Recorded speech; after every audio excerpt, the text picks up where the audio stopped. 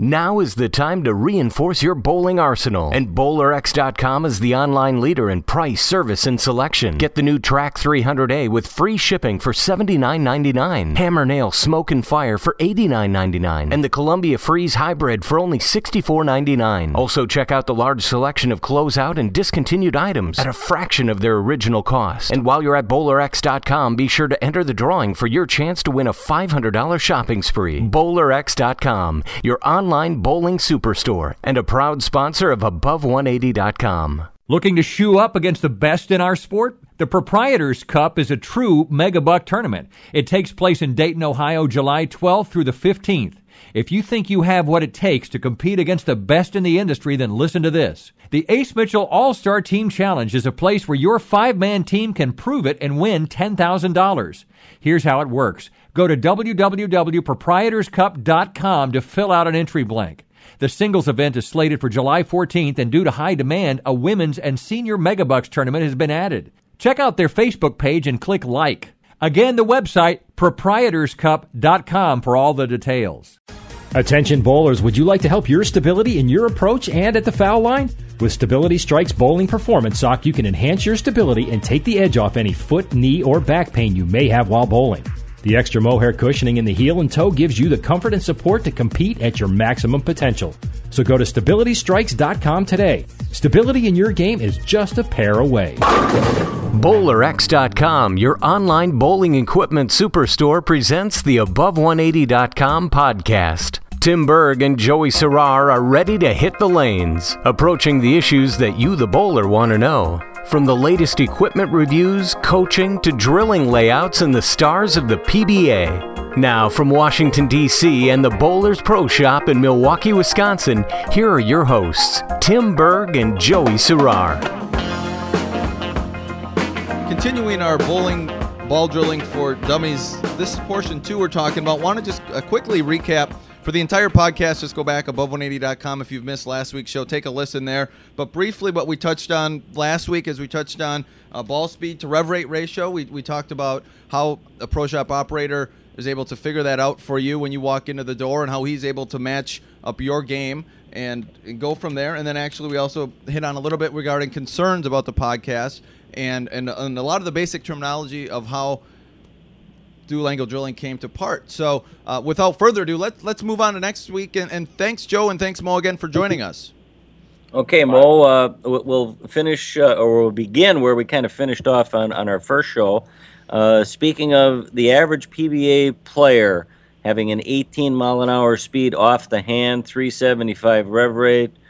Joe Bowler walks into the pro shop, and let's say his speed is near the same, but his rev rate is 100 less at 275. We need to help create a ball motion similar to what he saw that PBA player show or throw on TV. And that can be done with the dual angle. Now, you want to touch base on exactly how that can be done, or is that going to be a little bit too entailed? Oh, that's fine. That's easy. Because the next thing we have to understand is what are the 3 phases of ball motion and how do they affect your success. For when a bowler lets go of a bowling ball, it goes through a skid phase, travels in a straight line towards the target, goes through a skid phase, and as the ball goes down the lane, the ball speed goes down, the rev rate goes up slightly, and it starts to hook. The point where it starts to hook coming out of the skid phase is what we call the first transition. That's the transition where the ball starts to hook after it's been skidding down the lane. Then it hooks for a period of time, and it gets to a certain point where its rev rate, the rev rate of the bowling ball as it's going down the lane, maximizes. And during this hook phase, which is just what it had gone through, skidded to the first transition, then it hooked to the second transition. As the ball went through the hook phase, it was losing rotation and tilt, so that at the end of the hook phase, the ball's instantaneous axis rotation, or the axis rotation in relation to the direction the ball's traveling, is now 0. So then it goes into the roll phase. When the roll phase, the ball goes back into a straight line again until it hits the pins. Now, so the ball skids and hooks and rolls before it hits the pins. And the most common flaw in bowlers' logic is they all think their ball should be hooking into the pins. If a bowling ball is hooking into the pins, it hasn't reached its maximum rev rate, and it hasn't lost all of its axis rotation. And if that's the case, it's just like your car in the winter. You're in Wisconsin. If your car's going in one direction and the wheels are turning in the other direction, you're in trouble, aren't you? Well, in the hook phase, that's what's happening. But Mo, wouldn't that also affect the consistency of the ball's entering angle of entry if it's still in that hook phase? Yes, it is. Because if it's in the hook phase, it hasn't reached its maximum rev rate and it hasn't reached its maximum entry angle yet. And most importantly, maximum pin carry. That's correct, because most of those affect pin carry. And people tell me, they say, I like to see my ball hook into the pocket. And I tell them, what, do you like to shoot in one-pin spares? Because here's the axiom that we have to teach and have been teaching for 10 or 15 years. Bowling balls hit harder after they stop hooking than while they're hooking. Bowlers have to learn that. Yeah, we want to see the ball hook because when it hooks, it creates entry angle. But we want the ball to be in a heavy forward roll going into the pins so it goes through the pins properly to carry the pins. So we got to go skid, first transition, hook, second transition, roll. We want to see all three phases of ball motion before the ball hits the pins. Now you do, for the Bowler's Journal, you do the ball testing for that. And that's very critical to you when you're reviewing bowling balls, is to make sure you got patterns and surfaces on the balls for the different styles of players. So you're an expert on this, so that the ball is going through the proper phases before it hits the pins, correct? That is correct. Yep. So that's what we have to know. Skid, first transition, hook, second transition, roll. So now we got a bowler that's on television. Now his ball will transition faster, go through all the transitions faster if he is slightly rev dominant. If you're slightly speed dominant, more like the average amateur, your ball is going to have a harder time getting through those three phases of ball motion before it hits the pins. So what we have to do is have a drilling technique where we can make your ball more responsive to the friction that it encounters as it's going down the lane. So that's where these dual angle drilling techniques come into play. Now, a quick question here, if I can interrupt. Sure. Are we better off achieving this through layout technique or surface? You can do it both ways. And they'll do different things to the ball. Okay, now let's get into our dual angles. And it is a spherical geometry coordinate in angles, okay? Drilling angle. The drilling angle and the ball surface, okay, and the aggressiveness of the cover stock on the ball, those are three factors. We have to take the ball in question. We can't compare a low-end, 260 RG 020 diff ball to a ball with, say, a 248 RG and a .060 differential.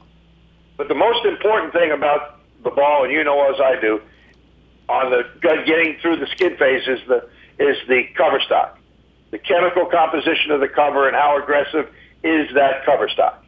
Then we put a surface on it, whether it's duller or smoother, to modify that cover stock to adapt it to the bowler.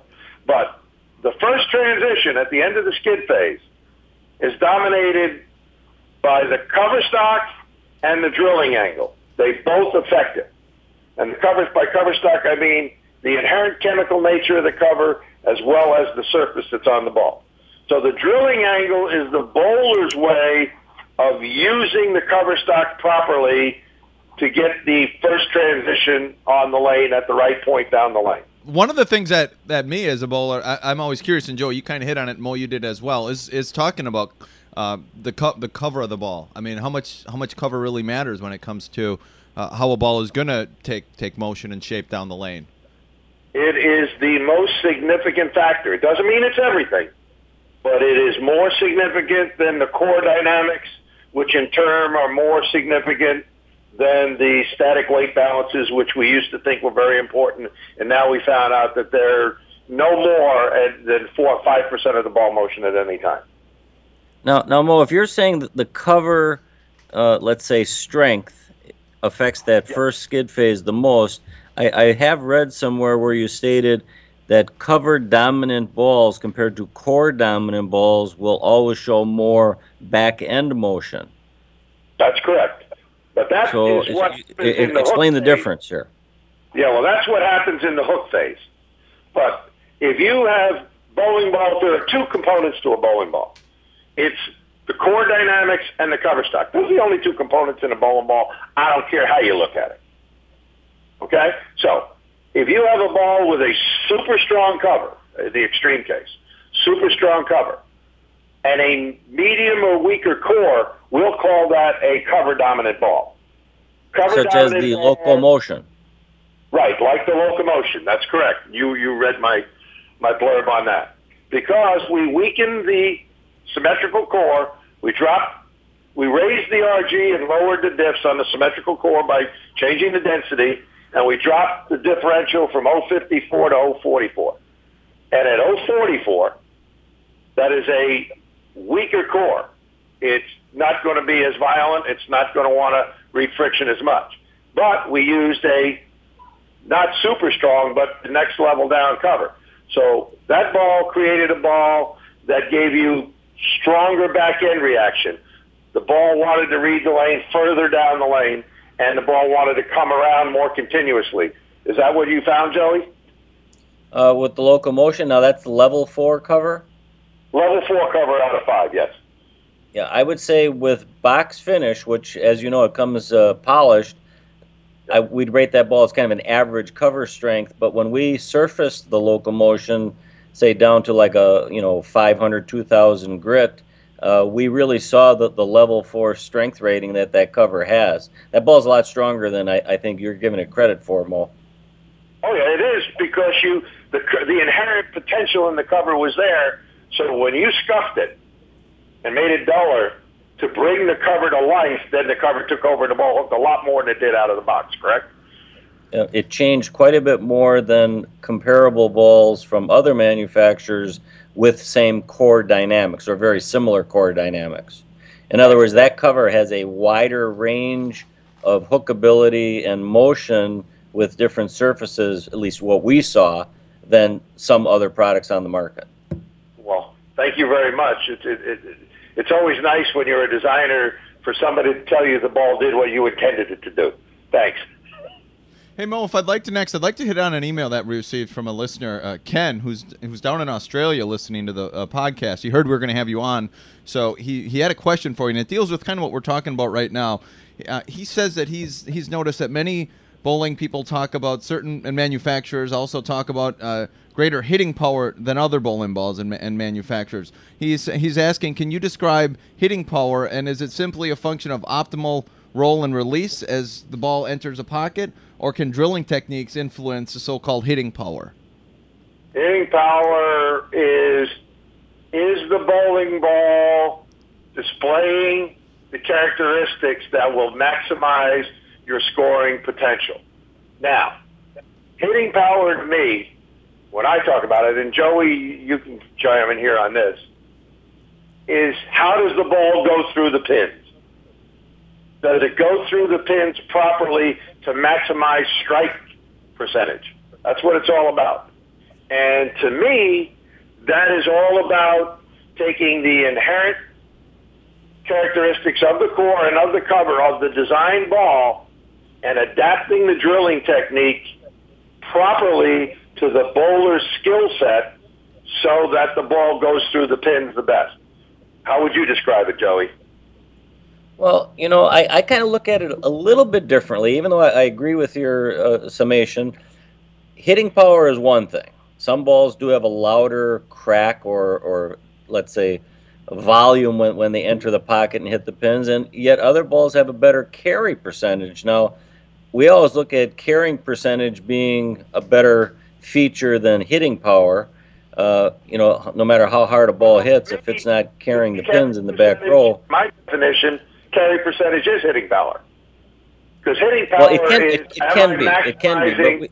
But we've had some balls, Mo, that tend to have a softer hit where they don't sound as impressive, but they get the job done better than other balls that seem to hit harder. Well, that's just your observation. And yes, Exactly. some of them will, that could be coefficient of restitution getting involved there too, which we won't even get into that. That's just a technical term. But to me, I define hitting power as strike percentage. If you hit the pocket 10 times with this ball drill properly, are you going to carry 5, 6, 7, or 8 or 9 strikes if you hit the pocket 10 times? That, to me, that's how I define hitting power. If I get a ball that hits the pocket 10 times and strikes 7 or more times, I'm saying that that ball's got good hitting power. If it's striking less than 7 and times, the way we determine it, Mo, if I can interject here, say two balls in 10 shots both carry 7 out of 10 shots. The one ball A, the 3 it doesn't carry are solid 9 pins. Ball B, the 3 it doesn't carry are 3 weak 10 pins. To me, ball A had harder hitting power or better hitting power, but the carry percentage was the same on both products. yes, but you're right. It has more hitting power. That's very good that you bring that up, Joey, because the 9-pin is a strong hit. And remember the old days, they used to say that the 8-pin was the perfect tap? It ain't. Yes. 7s, 8, for right-handers, 7, 8s, and 10s, whether they sound or don't, the vast majority of them are weak hits, but you can have a solid 7-pin too. Yes. The small percentage, you know what I'm talking about, that rock solid 7. But definitely 9 pins are balls that don't deflect as much. So 9 pins are strong hits. Some 7 pins are strong hits. 4 pins are stronger hits. And most of your 7 pins, the swishing 7s, the 7s, the 8s, and the 10s are all weak hits. And I, in all my seminars, and you've heard my seminars, I say the same thing, and I use it all the time. Every 10 pin you leave is caused by deflection. The only reason we call it a solid 10 pin is we like to feel better about ourselves. I totally agree with you, and you know, it's all about perception. You know, I mean, if the bowler that had ball A and carried 7 out of 10 but left the 9 pin feels much better about himself than the bowler that had the same amount of strikes but left 3 weak 10 pins. But I'll take, Chris Barnes mentioned to me once, he says, you know, Joe, the difference I see between a PBA bowler and a top amateur, most of us pros look for the earliest break point on the lane with good carry. Most amateurs look for the latest, sharpest break point with perceived good carry. Yet I don't mind if I leave back-to-back weak 10 pins because typically wherever I see a soft 10 pin, there's a 5-bagger right next door to it. You know, it's really interesting. I had a lesson yesterday, and I was working out of Raleigh, North Carolina. In fact, that's where I am today, where he drove 750 miles for a lesson. He had been to a couple other places, and then he drove back home. He was very satisfied when he left. And he's an older player, and he'd been in the pro shop business a little bit, and he'd worked, you know, a bowling alley rat that had just matured. He's in his early 50s. And he kept looking for later break points, and I kept moving the break point closer to the foul line. I kept getting the ball to strike. He couldn't get it to strike because he wanted to see the ball hook into the pins. The old-fashioned notion, he wanted to see the ball motion he had in the 80s. And that's a much weaker ball motion than we have today. You're talking about it exactly right. And it's interesting. Let's go past last year because Walter didn't have a good year last year. But for the 5 or 6 previous years prior to last year, Walter A. Williams and Chris Barnes were the 2 most successful right-handers on the PBA Tour. They were always fighting it out for Bowler of the Year. They were always up there, okay? And both those players play early break points, and everybody who's trying to beat them is trying to play a later break point. And I have a question for you. What's wrong with this picture? Well, it's all the visual that a bowler gets. I mean, some customers, or at least that I experience, are happy with poor carry if they get the visual they like to see and still shoot, say, 630 on a given night. Whereas the more educated bowler is not happy even if he sees what he likes to see, he knows that's not always correct. whereas he could go to a ball that reads the lane 2 or 3 feet sooner, shoot 100 pins more, and not throw the ball any better, but his matchup is better. That's exactly right, and that is so true. I do tons of lessons. I get people come down here, say, that ball's rolling too soon. I said, no, it's not rolling soon enough. Let's put a little more surface on it to get it to go through its transitions faster, and all of a sudden their strike percentage goes up. That's not what I want to see. Let's get the ball further down the lane. Get the ball further down the lane, reduce the surface, and he's 7 pin, 8 pin, 10 pin, and then eventually he gets that good old-fashioned blower 7-10. And that's all balls that don't transition soon enough. And I tell bowlers when I'm working with them, if you're leaving something in the back row, other than a 9-pin for a right-hander, okay, your ball isn't entering the roll phase soon enough. Your ball hasn't gotten through the second transition soon enough. That's the way I look at it. Tim Berg, Joe Serrar, Mo Pinel back here, section 2, series 2 of our bowling ball for dummies / drilling layouts for dummies segment we've been doing here. Kind of a special over the summer. Thought we would kind of try to inform bowlers.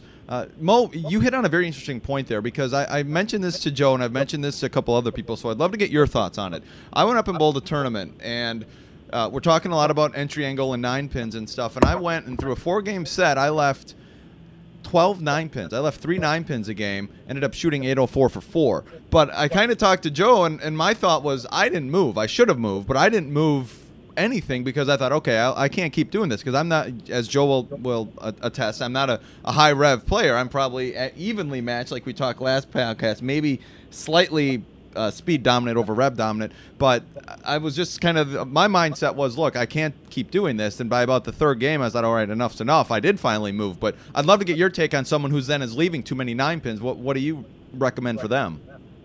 They just snug their feet slightly more inside so the ball doesn't get as high flush in the pocket, and they'll carry better, and they'll only carry their swishers. Yeah, it's about moving. And if you're getting tapped, you got to do something, and it may only be a small move. And so what is the point that, I mean, should I have done that after I left 2 of them? Do you move, or is there really no magic number, no set in stone number?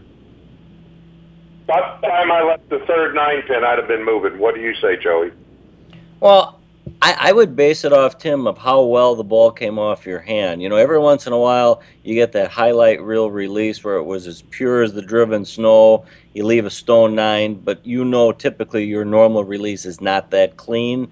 Then I wouldn't have moved if you had that type release. If it's your normal release where it was a good release but not a great release and you leave back-to-back 9s, obviously you move off of that because that's typically your hand action. In other words, it's not going to get better or worse. It's going to stay in that little range. So I would have moved after probably the second one. Yeah, I'm a little older and a little more conservative. Oh, that's a lie. I'm a little bit older, maybe a little more hard-headed. I'd have moved after 3. But 2 or 3, yeah, about the second or third time I saw it, I go say, you know what? I got a little room here to get my feet a little further left so the ball doesn't actually overhit. The ball didn't deflect enough. You can have a ball go through and not deflect enough. And what I actually did that in other words, we need to see that ball kind of roll through the pins more, Tim, as opposed to being too angular upon entry. And what ended up actually working for me, guys. This is an interesting point. When I started doing ball motion studies with Danny Speranza back in Milwaukee in 92, 93, where they developed a system of bowling, the perfect strike, by definition in those days, was a ball that entered the pocket 17.5 inches in from the right edge of the lane and went off the back of the deck 17.5 inches in from the right edge of the lane. That was the old-fashioned perfect strike, correct, Joey? Yes, definitely. Okay, now let me tell you what the perfect strike is today. Perfect strike today is entering the pocket 17.5 inches in from the right edge of the lane, going off the back of the deck 21 inches from the right edge of the lane, which is the center of the lane, which means the ball splits the 8-9. And in the old days, we said the ball, on a perfect strike, the ball hit the 1, the 3, the 5, and the 9. On a perfect strike today, the ball hits the 1, the 3, the 5, the 8, and the 9. So ball technology, lane friction, cover stocks, everything can be equated to the fact that we've decreased deflection by 3.5 inches in 2 decades. That's my definition of what's happened with technology. Deflection is down 3.5 inches in 2 decades. And where is it going to be in another decade? Well, the perfect strike is still hitting the 8-9. We'll be using weaker drilling techniques and changing the dual angle layout so the ball does what we want it to do. Or will we have a third type or a fourth type of lane surface that lessens friction overall as opposed to just a different oil or weaker drillings? I doubt if we'll have that. And I'll tell you why I doubt if we'll have that. It's all an economic issue. Trying to change lane surfaces and develop new lane surface technology is a very, very expensive process. And economics, it's just an economic world. There's a lot of things I'd love to do in bowling and a lot of people would love to do, but if our industry doesn't generate the profitability, guess what? We ain't going to get the resources to do it. How about that, Joe? Yeah. And we do need to think about economics as well, especially in the economy the way it's been. You know, that our little recession kind of began in around 2007. At that time, my Nostradamus prediction was, 5 years we'll be back to normal. Well, here it is 5 years later, and it's not much better. In fact, it may be another 5 years before we see the U.S. economy bounce back. If it does it in less than 3, it will be a miracle. And you want to know something? I don't think we want to talk about that political football. No. So, getting back to Chris Barnes, his words of wisdom when it came to the earlier break point. Again, that's how he felt top PBA players differed from top amateurs. The PBA players like to see the earlier break point. I said, what other reason is there other than, or why do you think that is? And Chris's response was quite simply, each game we bowl on different pairs. We don't park it on the same pair and go. We're changing pairs constantly after each game. We need to see that break point as not to be fooled. He says when we use too late of a break point, that break point is going to be a little bit harder for us to visually see when we make our changes. And we don't want to go 2-10, blower 7-10, big 4 because the break point's difficult to get a visual on. Whereas when we see that break point being earlier, we might leave 2-pin, soft 10-pin, but at least we can maintain the pocket more.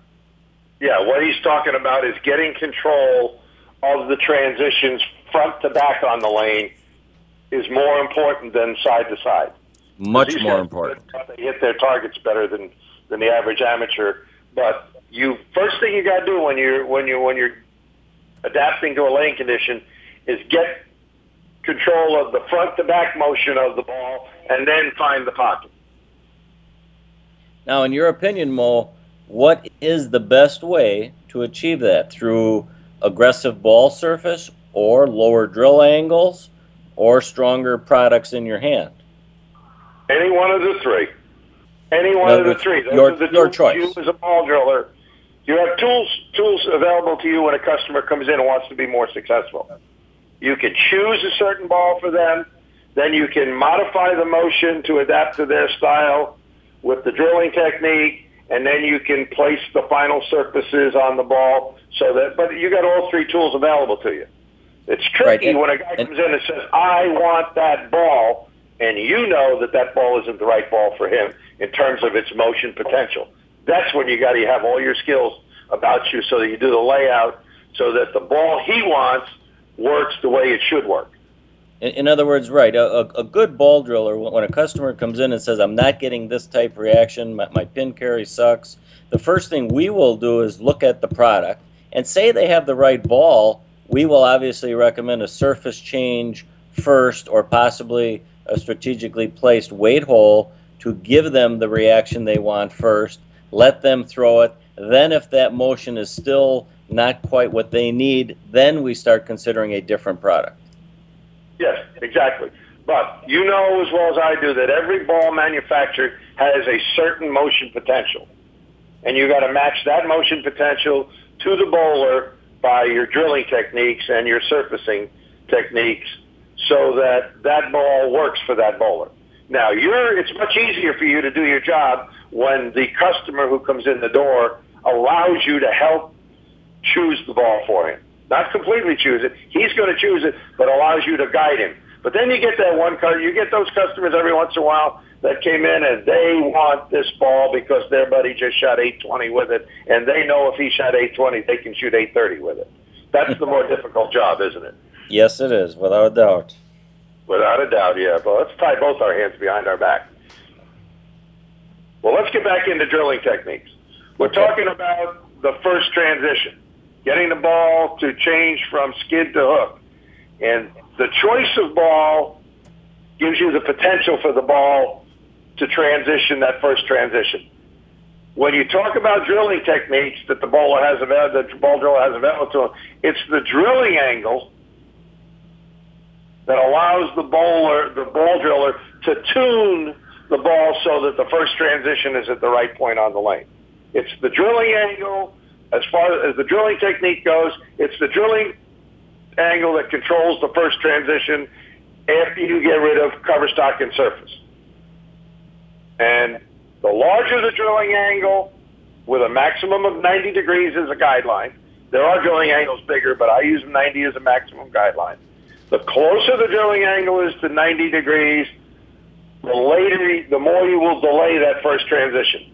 The closer the drilling angle is to 10 degrees, which is what I use for a guideline for a minimum, okay, the sooner the first transition will occur. So the range of drilling angles is 10 to 90 degrees. If you go closer to 90, you're going to help push the ball down the lane further. If you go closer to 10 degrees, you're going to get it to go into the hook phase earlier.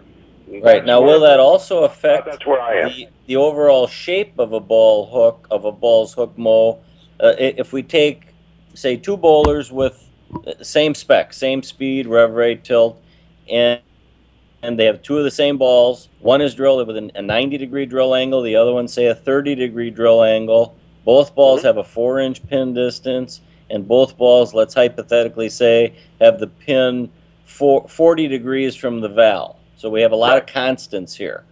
Will the bowler see a noticeable or dramatic difference in not just where it hooks, but the overall shape of the back end hook? It won't change the shape with the drilling angle. What you will change is the length of the skid face.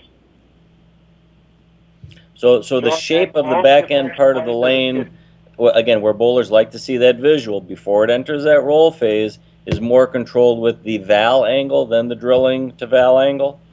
The VAL angle will control the shape of the hook zone, the length of the hook zone, and the shape of the hook zone. That will be with the VAL angle. The length of the skid phase, or the distance the first transition is down the lane, is the drilling angle. So the VAL angle gives you shape, the drilling angle gives you length. And then you get the PAP distance in there too. Okay, well, that's the thing. I think you want to kind of coordinate how they work together and how they work separately. Yeah, you coordinate how they work together, because when you choose a certain drilling angle, then that affects your decisions you make on your pin to PAP distance and the VAL angle. But basically, the drilling angle will dominate the length of the skid phase as far as drilling techniques go. Then so in your opinion, Mo, most bowlers, let's kind of group some bowlers into a category of being either rev dominant, slower speed, say senior players, players bowling on wood lane surfaces that all of these need help with the length of the first phase, should use typically, say, 50, 60-degree drill angles and higher as opposed to lower drilling angles. That's correct. I would say 55 and higher.